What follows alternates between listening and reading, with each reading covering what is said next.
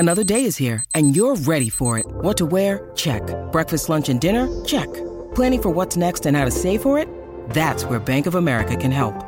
For your financial to-dos, Bank of America has experts ready to help get you closer to your goals. Get started at one of our local financial centers or 24/7 in our mobile banking app. Find a location near you at bankofamerica.com/talktous. What would you like the power to do? Mobile banking requires downloading the app and is only available for select devices. Message and data rates may apply. Bank of America N.A., member FDIC. You're listening to the HuskerOnline Show, your authority on Nebraska athletics. We got an early start to spring this year. A lot of good things about that. It's great to be back on the field with the players. It's been really energizing and invigorating having some of the new faces that we have around, the coaching staff and on the team. There's going to be a lot of hard work and a lot of good things happening, but there's a lot of work left to do. A lot of pieces don't make a good team. You got to bring those pieces together to make a good team, and we have a long way to go in that regard. But it's been a lot of fun being around the guys again, and they were really anxious to get started. So it was a good start to spring. I think he's the best one right now. Might change tomorrow. There's nothing set in stone, but yeah, Casey and Chuba got a little bit of a nick, so he didn't get much. Logan's done a good job. Those three Heinrichs, all those kids have done a really good job. Just the way Casey's gone about his business and things that way, and you know he was the best guy in the Skelly stuff that they did on air. I didn't get to see it, but you know I had those guys give me their stats and what they did. So you know, but we've got enough. What I saw today, attitude-wise and talent, that we've got enough there to be more than successful. And welcome here to this edition of the Husker Online Show. Sean Callahan, Robin Washett. Spring football is here. We get to talk about a Nebraska basketball winning streak, and we'll hear from Abby Barmore later on in the show in the mailbag. But let's get right to spring practice, Robin. They're going to go 6 practices here before spring break. And you know, then things will kind of slow down to the week off, but they'll end their final 6 practice with a scrimmage. They get 2 scrimmage days. That will be one of their days, 3 counting the red-white game. But everybody wants to know quarterback. And I think we all want this drawn out battle with, you know, drama, and it is to an extent. But you know, I can appreciate Mark Whipple just being so blunt about it. He's like, who's the starting quarterback? Casey Thompson. Why? Well, because he had the best winner. How do you know? Well, they track all the throws, and he had the best throw. I mean, I appreciate just how blunt and honest he was, Robin, about where it's at. Because why shouldn't it be Casey Thompson? He's the only guy that has extensive starting Power 5 experience. Logan Smothers has 1 game starting. Joe Purdy's never started a game.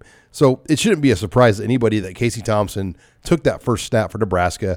That's what he was brought in to do. Yeah, and I get wanting to at least create the illusion or atmosphere of competition just to keep guys motivated and try to, you know, just see what happens with the rest of your quarterback room. But yeah, I mean, right now I think you, I, and a lot of other people would be very surprised if Casey Thompson was not the starter week 1. And, you know, another part to it, I'm sure, with Frost is, for one, that's how he's always operated. You know, he's always tried to keep things secret, close to the vest. But especially in a year like this, when there is so much new jobs on the line. Yeah, well, yeah, and, you know, you're playing a conference game to open the year. Why not keep as many aspects about your offense and personnel a secret to give Northwestern as little time as possible to prepare for what they're going to see out in Dublin, you know, that you can. So I think there's a strategy behind it. And again, I think that's just always how Frost operates. But I agree, having Whipple be just at least Casey Thompson, forthcoming, just to give us the basic bare bones of who took the first snap in the first practice was refreshing, to say the least. That was my Mark Whipple, by the way. It's good. I'm getting it. He had another really fun, and he goes, "Oh, and by the way, guys, I am in charge of the weather this week." Like he just has kind of like an old man, you know, sense of humor. Just the old guy that you hang out with in the cafe, or, you know, and at the clubhouse on the course after a round, you know, he's holding court. I could see that. And he's a golfer too, I guess. I mean, he has a second. I mean, he lives in Phoenix. That's his permanent residence, where his house is. But you hear a lot of people actually compare him to like a version of Charlie McBride. Just a guy that's confident, that's blunt. He's seen a lot of football, and this is exactly what Scott Frost wanted. It's what he needed. he needed somebody around him that knows more about the game of football than he does. I agree. And he did not have that before. I No. mean, obviously, It took him away from running the team when you didn't have people maybe next to you that knew as much or more than you. yeah, like when they're running the offensive meetings and Scott doesn't really need to be there because Whipple's got it, and so he can go venture off and check in with the special teams and with the defense and all that sort of stuff. So this whole idea of him taking on more of a CEO role is being made possible because of Mark Whipple, in my opinion, and just the trust that he immediately commands to do what you're supposed to do and do it as effectively as anybody on this staff just because of the wealth of experience and success that he's had in his career. You're listening here to the HuskerOnline Show as we talk opening headlines here from spring practice. A lot of guys injured. That's every spring, everywhere in the country when people have surgeries at the end of the year. Kind of going through the list. No Richard Torres at quarterback. No Travis Vokalek at tight end. I believe Chancellor Brewington's also out or limited. Then you have Turner Corcoran and Teddy Prohaska on the O-line, not available this spring. On defense, Casey Rogers, that's a big one because they're really counting on him, especially with the depth that they have on that defensive line right now. Inside linebacker, a lot of guys beat up. Garrett Snodgrass is out, as is Luke Reimer. Those two guys are out, which means Ativa Magua Clements is starting on the inside. And that's something I don't think anybody could have projected about 3 months ago when Will Honas was supposed to be back and you had a number of other guys here. So that jumps out. Omar Brown, Robin, not available this spring, the Northern Iowa transfer. So there are some key people, key pieces to the puzzle that won't be out there over the course of spring ball. And we get asked a lot about Javin Wright with the situation. Buddha. I mean, he's practicing, right? I mean, yeah, as far as I know, to some extent. Like, he's out there, and everyone wants to say like, who's in the JoJo role? And I don't know if.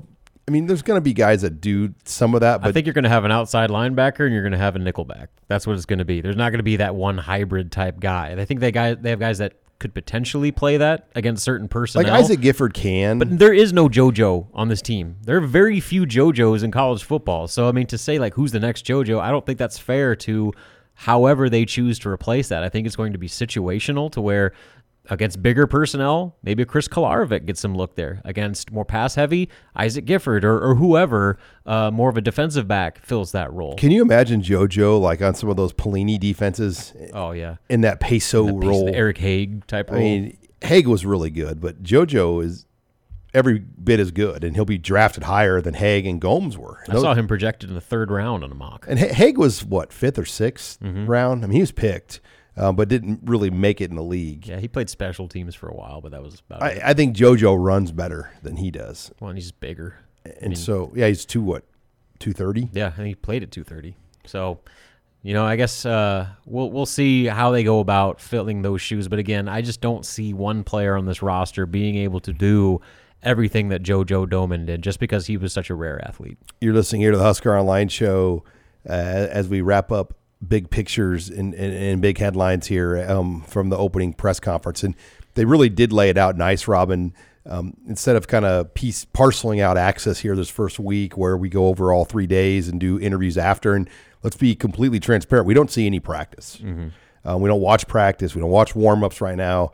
It's just strictly interviews. And so we got like 3 hours to interview everybody, which I would venture to guess nobody in the country had a setup like we did this week. So props to Keith Mann and his staff for putting together a great event. But boy, I mean, a lot came out of that. Yeah, and so, later in the show, we're going to go down, dissect offense. We're going to dissect defense. But, one of the bigger storylines is they have a full-time special teams coordinator now that is handling that element of the game. And Bill Bush was as advertised. I mean, that dude just commands the room. He brings such a energy and enthusiasm to what he does. I think that he is really going to change the entire dynamic of how Nebraska addresses that area. Obviously their personnel upgrades are going to have an impact, but I was really impressed with how Bill handled himself and just the way that he talked about what needs to happen to make Nebraska better at special teams. All right. Well, when we come back, we're going to talk offensive storylines. We're going to hit on that offensive line and Donovan Raiola first. You're listening to the Husker Online Show. Hi, it's Sean Callahan with Husker Online. We all have smartphones, and we all know they're pretty amazing, but they also can be amazingly distracting, especially when we're around other people. So US Cellular wants us to reset our relationship with our phones by putting down our phones for $5. That's right. A company that sells phones wants us to put down our phones and see what we find. Learn more at uscellular.com/built for us. You're listening to the Husker Online Show, your authority on Nebraska athletics. It was my favorite college football team. We'd wake up at 6 a.m. in Hawaii and, be cheering our asses off for us to. Oh, yes. It was like, and I remember Dom's redshirt freshman year, they played at A&M and lost a tough game. I think it was like 28-21. And I felt like it was the end of the world, I was like, and ever since then, I always followed Nebraska football. Even though I went to Wisconsin, I always followed Nebraska football because of that. It was that special to us. And we're back here on the Husker Online Show. And Robin, that was Donovan Raiola, the offensive line coach, who I must say gave a much better second interview than his first. And I kind of gave some more thought. I think he realized the first interview wasn't very good, but I also think on the second interview, a lot of the more main media people were involved in that one. You had guys like me and Sipple and others, Sam. I mean, I feel like the first time we talked, everybody in terms of the front line guys were involved on Whipple and Joseph, and nobody really even got to Raiola. And I just think he, for some reason, was more comfortable with the way the questions were asked to him. And you heard him talk about how much he loved Nebraska and how much Nebraska has always meant to him. And I'm glad he got that out because we just didn't really even know that. We're like, oh, this is a guy that probably at one point was probably upset he wasn't offered by Nebraska and went to Wisconsin, but he's always wanted this job. He's always wanted to be back at Nebraska. It was really cool. Dominic Raiola, his brother, the All-American, was here. The Remington Award winner and Hall of Famer was here for practice on the first day, and kind of an extra set of eyes for his little brother. So I'm excited to see how that comes together. Yeah, and I think having a guy like that for, obviously what he's going to bring in terms of his coaching, X's and O's and all that sort of stuff, but just to have that inherent passion about the program is a really big deal. You get that with Mickey Joseph.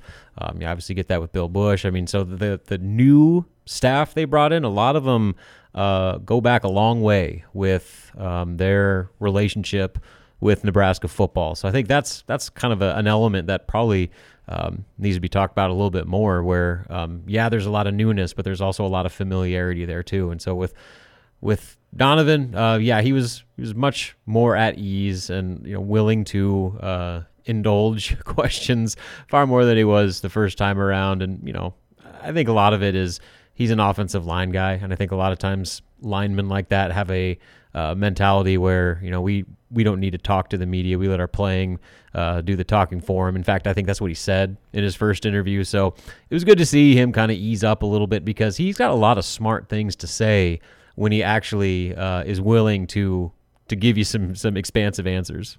Yeah, and talking about that line group, just the style. I mean, I did a Husker Chat Live offensive show with a number of the players, and Brock Bando had some interesting just insight about what they do on the offensive line and how it will be different. And you heard Scott Frost say he liked how they got off the ball. You heard Nick Henrich say something similar this last week. And I think that really is the style. And it's going to be more of an aggressor, where the previous style was more of a catch and release is kind of how it was described, more of a zone block, where it forces the running back maybe to have to read and feel better. And this way, I think it's going to cause more collisions, more physicality, and just open things up more potentially with the run game, because the zone system, it worked in his first year here when you had Gerald Foster and Tanner Farmer and you had a couple pro guys on that line. But it just hasn't really produced like we thought the last couple of years. No, and I think in the Big Ten, if you're not being the aggressor on the offensive line, you're already losing half the battle. And so I think that in itself should help with Nebraska's just overall run game. But I think it's twofold, too, to where you're having a more physical, aggressive approach up front. But I think the mentality with the running backs is going to change, too. I was in with Brian Applewhite's interview, and man, you want to talk about energy. That guy has enough to spare for pretty much everybody on the team. And I think that is kind of already starting to carry over in his group. And you look at some of the new additions they've made. Anthony Grant immediately stands out.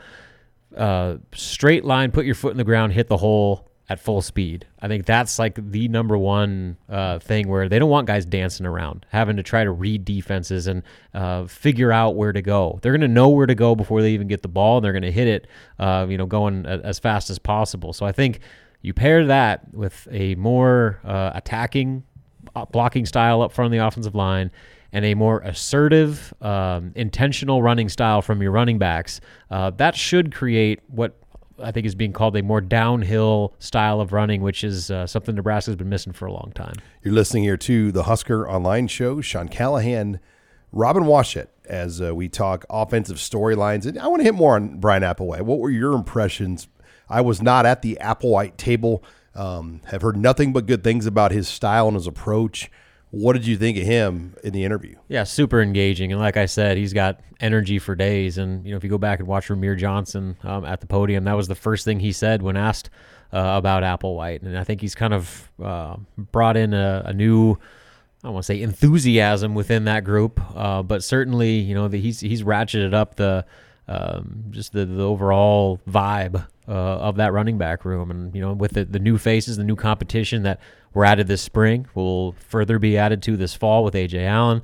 I'm really curious to see just how that position evolves, because you could make the case that running back has underperformed almost as much as any position on this team during the Scott Frost era. And so other than the first year, and they kind of fell into Divine Osigbo. Exactly. I mean, they didn't really want it to be Divine Osigbo. Exactly. I mean, it was a bunch of carryovers from the previous staff that were the reason they were successful. So I think that Applewhite's an experienced coach. He talked about how he's coached every position on the team, defense, offense, over the course of his career. So he's not just a running back who knows running backs coach. Like he understands the entire game, and he's coached offensive line, so he understands the intricacies of run blocking and how to maximize that sort of stuff. So I think he's going to be a very solid addition, for one, just because of his experience, but I think his style is really going to connect with players and should have an immediate impact on that group and hopefully improve the production from that spot. And then Mickey Joseph, Robin,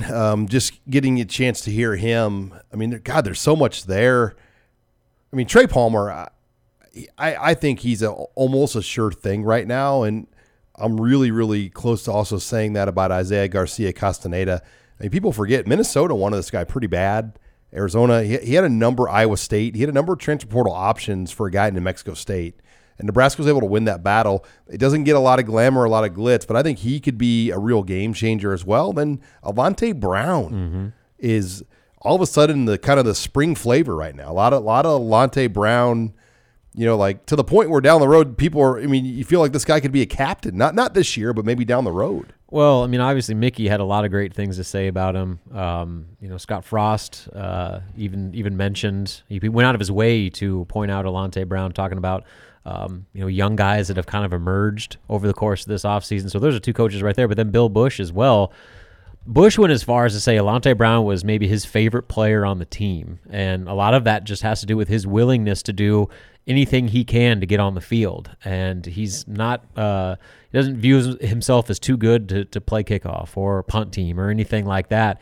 And, Bill Bush is a guy that, like I said, has seen first-round draft picks at wide receiver, go start off making an impact on special teams, then end up having illustrious careers. And I think he's starting to see some of the same types of want to and focus out of Avante. So, I mean, you got your position coach, your head coach, and your special teams coordinator all going out of their way to praise this guy. So it seems like there's a little bit of substance there to the normal spring hype. All right, when we come back, we're going to talk defensive storylines and more. You're listening to the HuskerOnline Show.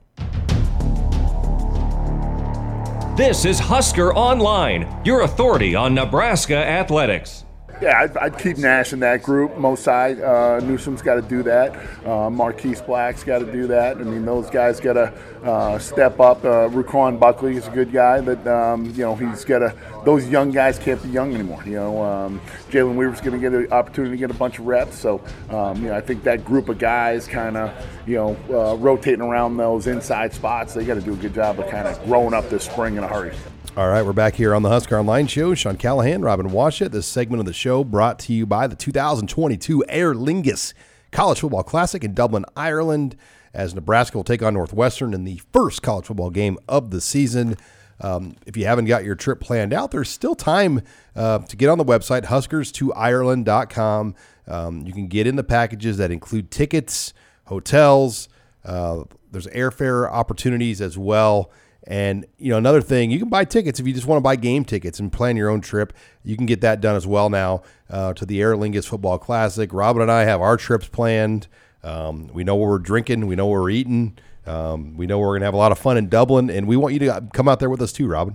Yes, I am thoroughly looking forward to it. Already scouting what's around the hotel, what's near the stadium, to make sure that we maximize every minute. I envision a lot of Robin Washut walks. Yes. So it's funny. Like when I went out to New York, it was for the Big Ten tournament in 2019. That was the first time I'd ever been out there, and I just walked everywhere because, like, for me, that's how you experience a new city. Not by driving around a place. It's just like walking around and like just seeing people in the streets and all that stuff. I mean, here it's just hard to downtown. It's one thing, but like can't like walk around like 27th and Pine Lake. It's just different. I think I walked like 10 miles one day when I was in New York. So I plan on doing a very similar strategy in Dublin. Like we might walk to practice. Yeah, it's only like a half hour walk. I mean, easy. Well, yeah, I'm looking forward to it. You should join us to HuskersToIreland.com. And let's get back to what Mike Dawson was talking about. I pressed him a little bit on this. Who needs to have a big spring? Because when I think about all the questions and all the weaknesses, to me right now, I'm zoning in on that defensive line because you're looking at Casey Rogers, who's out, and he really hasn't played a productive season since 2020. And then you're looking at Ty Robinson, who had flashes of greatness, but still hasn't really been the consistent wire-to-wire player yet. He's had the flashes. Mm-hmm. Nash Hutmacher, you're hoping he makes a jump. Then you're at a whole kind of cast of guys that you're hoping for. Colton Feast will see his workload increase. Ruquan Buckley, Mosai Newsom, Jalen Weaver, Blackwell. There's a number of guys in this conversation that nobody knows what the hell is going to happen. Yeah, and I mean, with what they've lost, obviously losing maybe your most veteran, experienced guy in Ben Stilley, losing the heart and soul of the middle of that defense and Daniels. There's some very big voids to fill, and honestly, I don't know with how the immediate impacts that they made across the roster, other positions. That was the one void I thought going into spring ball where they had too many misses. They didn't get that one guy that was going to come in and shore up some of that depth through the transfer portal. So we'll see going into the summer, if they're able to maybe add another piece to that mix to give it a little bit more stability. But, a guy you didn't even mention is Tate Wildeman. Like, where's he going to factor into all this? And so there's just a lot of questions. I mean, we think we know what Ty Robinson is, but obviously he still needs to take some steps. Same thing with Casey Rogers. Nash has shown some early flashes and is getting talked about a lot, but really after that, if that's kind of what you're building around, they've got a lot of work to do between transfer now and August. Portal. Yes, and so yeah, like I said, I think that is an incomplete position group before the season starts. Well, and even the loss of Feldarius Payne, we didn't hit on that in the opening headlines, but in the transfer portal this last week, Feldarius Payne re-entered the portal, which tells you he's gone now for good. And then Will Nixon, the receiver, went in the portal. Not a surprise on Nixon, but Payne somewhat of a surprise because I think they really needed him or thought he was going to give them some productivity. And he's a bigger body that would have, played more like a D lineman at times. Yeah, he's a guy that probably would have given him 20, 25 snaps a game, somewhere in that. Jordan Riley's lost too. Like when you look at that now, like, man, Oregon better have promised him the moon as far as playing time opportunities, because he was in a great spot. He might have been number one going in the spring. Mm-hmm. So out of those, that next group, not Rogers, Robinson, Hutmacher, like, who are you looking at as, the maybe the next guy up that could potentially make a rise this spring? God, I mean, it's a pure guess, but I mean, I've always liked Raquan Buckley's physicality, but I just think the time is now for Masai Newsome. I agree. If he doesn't put himself to play, like, let's just say 20 snaps a game, I don't know when he's ever going to get a chance to play at Nebraska. Mm-hmm. There's a lot of do or die off seasons here in that group. So the opportunity's there. I mean, that's maybe the one good thing, kind of like with the offensive line, that with what they have and just the amount of reps they're going to get over the course of spring, there's going to be a lot of opportunity for the Newsome, Buckley, Black, Weaver to make their case and see if they can maybe add a little bit more clarity to that defensive line picture going into the summer. Well, then, Robin, let's talk secondary. I was over with Travis Fisher, and he's got 5 newcomers that are here already now. Now, Omar Brown's not practicing, so there's 4 of those guys on the field already going through spring practice. And he really has his group divided into 2. He doesn't really have 1s and 2s, even though Quentin Newsome, I think, is kind of a surefire 1, and Miles Farmer's got to be close to that. But he's got what I call the old group and the new group, and he's really trying to kind of keep those guys that way. And he goes, when I move a guy from the new group up to the old group and a guy from the old group down to the new group, it's going to be obvious to guys that they're getting beat out. So it will be interesting. I think Deshaun Singleton continues to be the name that gets the most traction. There's a lot of love for Marquise Buford and Tommy Hill. So those are the 3. Javier Morton's here too. We'll see where he kind of factors in. But those are the guys that I'm zoning in on in that secondary. Yeah, I mean, you look at that other safety spot. If we assume Miles Farmer is going to be one of the starters, there's a wide open spot on that other side. And Noah Pola Gates has been here a while. The time is now. If he doesn't do it now, Deshaun Singleton is well on his way to passing him up and potentially claiming that starting job for week 1. And I think the corner competition is really going to be the one to watch there, just because of the number of players that have a viable opportunity to make some noise. Obviously Omar Brown is not going to be here this spring, but I think he's going to be in that discussion. And Buford and Hill and maybe more, but then Taman Lynham. I mean, he's played in games, and so they've got a lot of solid depth at that cornerback spot. But at safety, it looks like as far as immediate impact guys that have maybe the fastest track to winning a starting job, maybe Singleton's the guy. Well, and a lot of it's Noah Pola Gates. How does he react this spring? This is his chance. He's been here 3 years. He's waited for his opportunity. And I think what I like about this is I think there was probably a mentality in that room at the end of the year that these guys are just going to kind of move right into starting jobs. Mm-hmm. And Fisher guys, look, nothing's handed to you. He goes, in this world, kids want stuff handed to them. Okay, it's your turn. It's your job now. Nope, I'm bringing in people to compete against you for that job now. And that has definitely, to me, added a dynamic in that secondary room with this added competition. Yeah, and that's how it has to be, because if you guys start getting complacent, they're not going to get any better. So I love that approach. Travis Fisher is one of my favorite coaches on the staff. He's a dude. Just because, he gets the most out of his guys every single year. So regardless of who ends up stepping up into that role, they will have undoubtedly earned those spots and those snaps that they get this fall. All right, when we come back, we are going to take questions in the mailbag. Abby Barmore will join us. You're listening here to the Husker Online Show. You're listening to HuskerOnline.com, your authority on Nebraska athletics. And we're back here on the Husker Online Show. Sean Callahan, Robin Washett, Abby Barmore now joining us here as it's time to take questions in the mailbag. And lots of questions. Spring practice started on Monday. As now, once the weekend's over, Huskers will have 3 practices in the books. Abby, what do you have to lead us off with in the mailbag? Scott Frost mentioned the possibility of Turner Corcoran moving inside to center when he's back. What are your thoughts on that? I think it's a possibility. I think a lot of it depends on what happens at tackle. We know that Prohaska is going to probably be one of them for sure. It's more a matter, can a Ben Hart step up? Can somebody else get there? Or and this is kind of like, I think, the way it could happen if they get a transfer. If they were able to get a high profile tackle that could come in and start, then all of a sudden it gives you flexibility with Turner Corcoran. Yeah, and it seems like that's kind of the ideal situation long term, is they find a better option at tackle and are allowed to move Turner inside.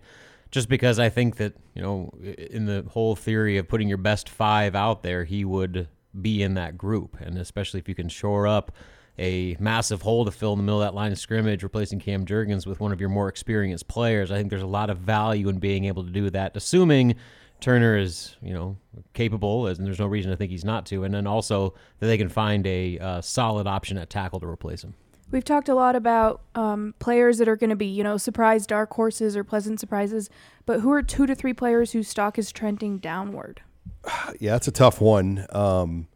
When you talk about guys that I think Marquise Stepp is probably where one I'd start. I mean, I think about a year ago at this time, we thought he was going to be the starting running back. We thought he was going to be a 1,000-yard guy, and it just hasn't happened for him, and it just doesn't feel like it's going to happen. So that's my guy on offense. If I'm going to go somebody on defense, there's a lot of ways you could go, but probably in the secondary, it just doesn't feel great today for Noah Pulla-Gates, but we'll see what he does this spring. I mean, he can prove it this spring, but man, they brought in so much firepower. You wonder where a guy like Noah Pulla-Gates is going to come out of the spring.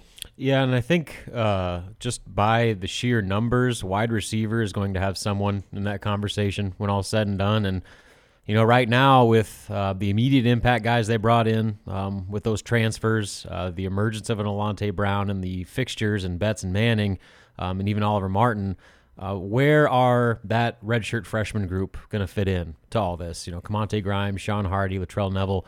It just seems like one of those guys is probably, or maybe more, are ultimately going to be on the outside looking in.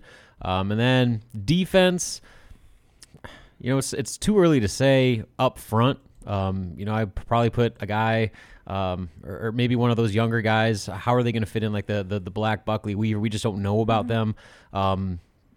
Then after that, you probably got to look somewhere in the secondary, just because of, like Sean said, the immediate impact guys they brought in that might take some jobs. See, the defensive line, it's hard for me to say any of those guys because there's really nobody that's going to take their spot right now. I mean, they're it today. Now, that could change in the portal. So, that's why secondary, and even like a Braxton Clark, older guys that have been here a while that just haven't been able to play, but a lot of it's because there were some guys that had been at Nebraska for a long time. And I put D-line too, kind of in the same vein as offensive line, where that's, we'll see if they add any more pieces before all is said and done. And if they do, that will certainly change that discussion.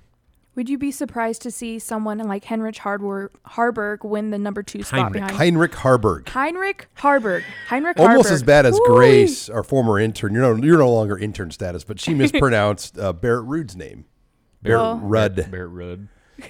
And then a former Lincoln sports director mispronounced Rob Zatika's name. Zatika. And the host was a Lincoln East alum, and he literally lost it on the air. But anyway, what was your question about Harburg? I didn't mean to get off track there. Would you be surprised if he won the number 2 spot on the depth chart besides Casey Thompson? I mean, today I lean towards Chuba Purdy just because of what he's already done. I mean, he's played in games for 2 years. Now, granted, it's not much playing time. But I think when you just look at the body of work in the film and what's there, and the fact that this guy was Mark Whipple's handpicked guy along with Casey Thompson, I think it's set up for him to be the 2. Now, will Harburg rise up? I think he's a great prospect, a great developmental guy. He could get there, but today I still would put my money on Chuba Purdy. Yeah, I mean, I guess I would be a bit surprised just because of all that being said. But from a skill set standpoint, he's got a lot to offer. There's a reason that, he made waves immediately when he arrived on campus last year. So he's got all of the physical tools. It's just a matter of how far behind is he mentally with handpicked guys like Purdy, and then from the experience factor with Logan Smothers even, just to be able to close the gap on the competition ahead of him. Robin, what do you think has sparked this recent run for the basketball team? Well, they started playing offense. They started playing with proper pace. They were making smart decisions with the basketball, making simple plays, not trying to win the game on every possession, and they were playing team offense. And I guess the next part of that, not only are they creating better shots with all of that ball movement, guys are making them. You get C.J. Wilcher, who's been on fire lately from three-point range. Bryce McGowan has been on a scoring explosion. Alonzo Verge is playing the best basketball of his season thus far.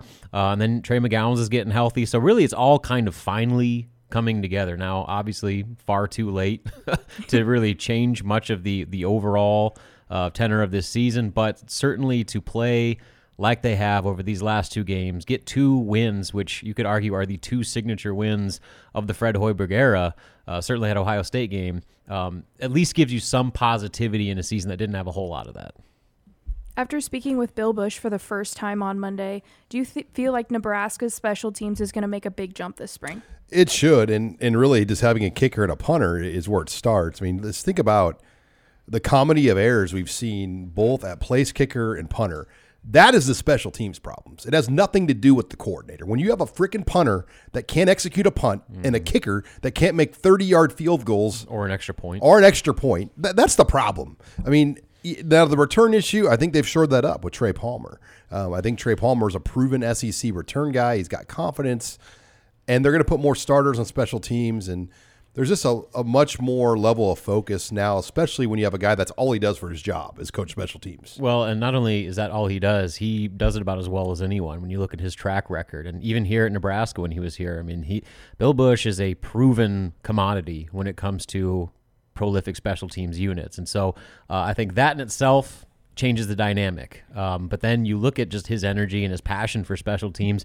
He was one of the things that I love most about his interview was just talking about how, going into spring, he sat down with all the guys really and showed them film of LSU. And he was like going on their kickoff team. He's like, that was a first round pick. That was a first round pick. And just went down the list of all these future first and second round NFL draft picks that were on kickoff.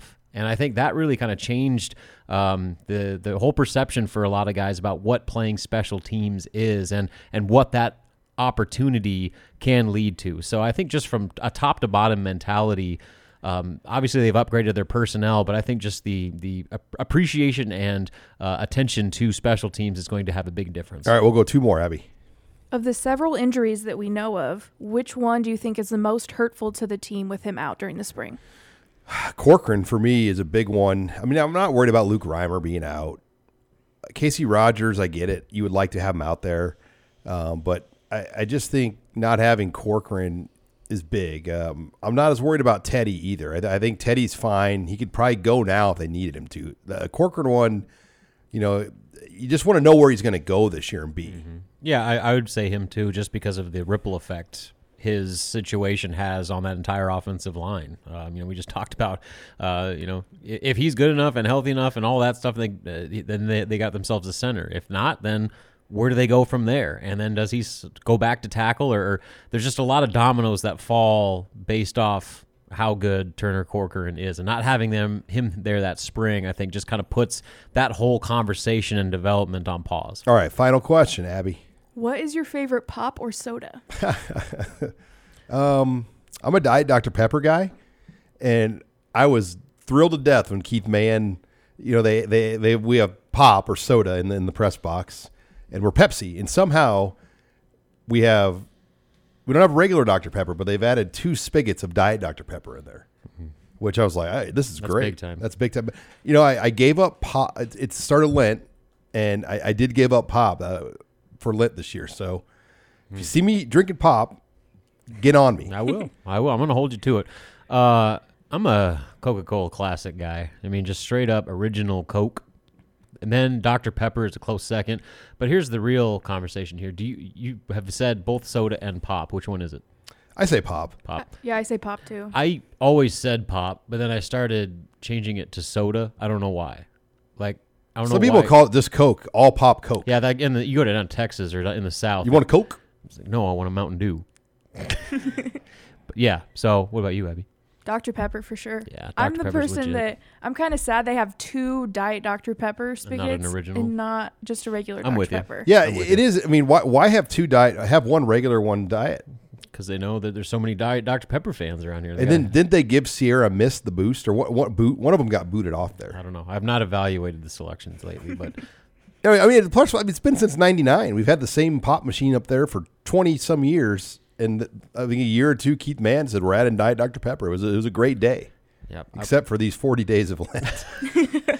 But all right, well, that wraps up the mailbag. When we come back, we're going to talk more Nebraska basketball with Robin Washut. 2 wins in a row. They call that, my friend, a winning streak, Robin. Hey, you know what? At least the closest thing we've had in a while to get into one of those. All right, when we come back, we'll talk Husker Hoops. You're listening to the Husker Online Show.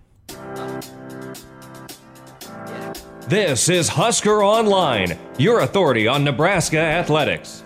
And we're back here. Final segment of the Husker Online Show. Sean Callahan, Robin Washut, talking Nebraska basketball, Robin, as Fred Hoiberg's team comes out on top 2 games in a row. We really haven't talked about that as far as in the conference since when? When's the last time Nebraska's won not only just 2 conference games in a row, but 2 in a row on the road? Yeah, it hadn't happened under Fred, I'll tell you that much.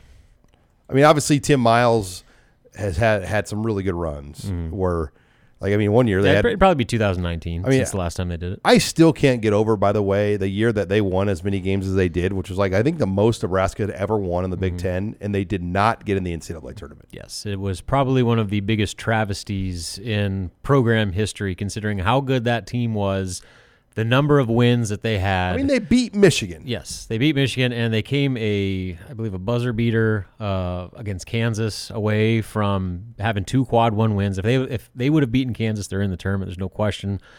And so for them not only to miss the tournament entirely, but then to go to the NIT and be a 5 seed to go on the road to Mississippi State. It was like the biggest atrocity you could ever experience, and I'm still. I feel like about it. It's like almost like Bill Moose didn't want it to work with Miles, and he was like, give us a 5. There's a lot of speculation about that.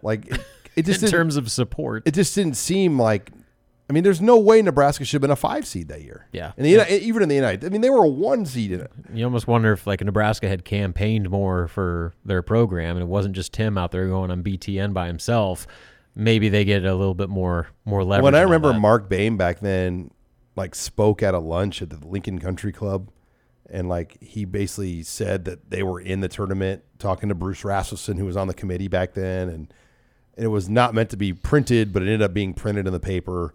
And it just, I don't know. That whole, it's too bad. But Nebraska gets 2 wins in a row, Robin. They win at Penn State, which, that was a nice win.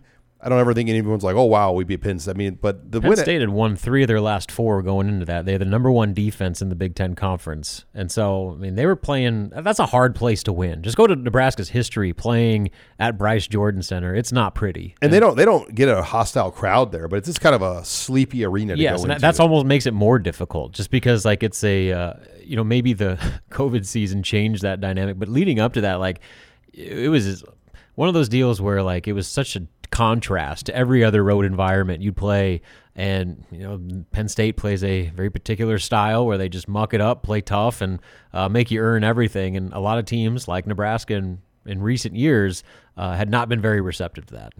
You're listening here to the Husker Online Show as we talk Nebraska basketball. They beat Ohio State, though, Robin. Would you say that's the best win of the Fred Hoiberg era? Question. No question. I don't think there's anything even remotely close. What would you even say is the second best win? Maybe Iowa when they had Luka Garza here in Lincoln. They beat Purdue and Iowa in that first year, which is crazy when you think about it. But to go on the road against a top 25 team and not only win the game, but win it in that fashion. I mean, they led the entire second half and really looked like the better team from start to finish. Obviously Ohio State had E.J. Liddell, but top to bottom, Nebraska played better as a team. And they went, and Ohio State had a lot to play for. That dropped them out of the potential top 4 seed discussion. So, there was a lot riding on that game for Ohio State. And Nebraska, considering what their season is and was going into that game, for them to play with that type of effort and control the game from wire to wire the way they did, was by far the most impressive 40 minutes we've seen from a Fred Hoiberg team yet. You're listening here to the Husker Online Show. Now they go on the road and they play at Wisconsin, who, if they beat Nebraska, they're the outright number 1 conference champion. Is that right? Correct. So there's obviously a huge plenty of incentive for Wisconsin in the Kohl Center against Nebraska, and that's a Sunday at what time? 1 o'clock Central.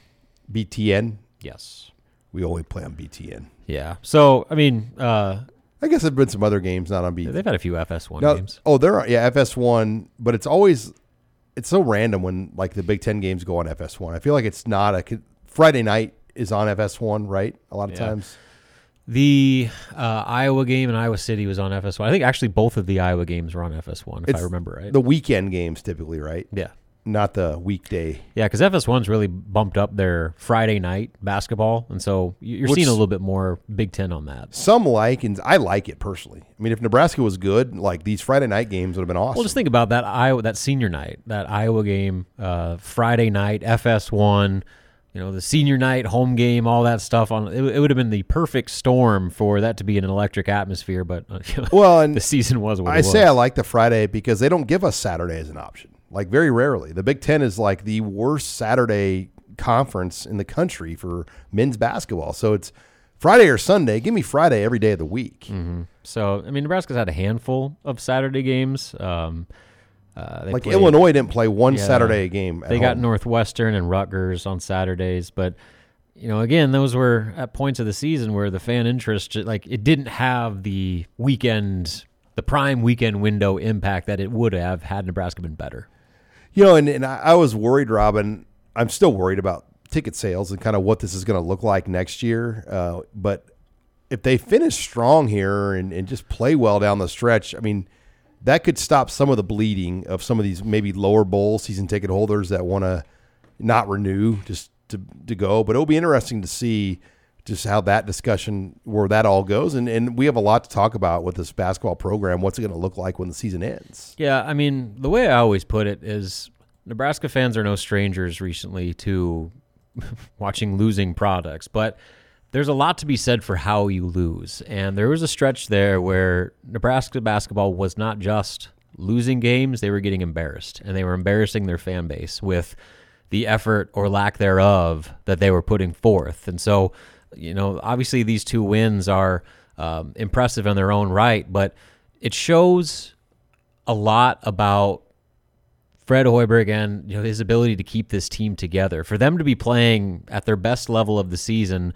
after 21 losses is, I think, something that is going to go a long way to maybe regaining some good graces within the fan base. Because Nebraska fans are loyal, sometimes even to a fault. And if you at least put a product that they're not going to be completely embarrassed to go support, they're going to stick with you. Nebraska basketball fans have sat through a lot over the last few decades.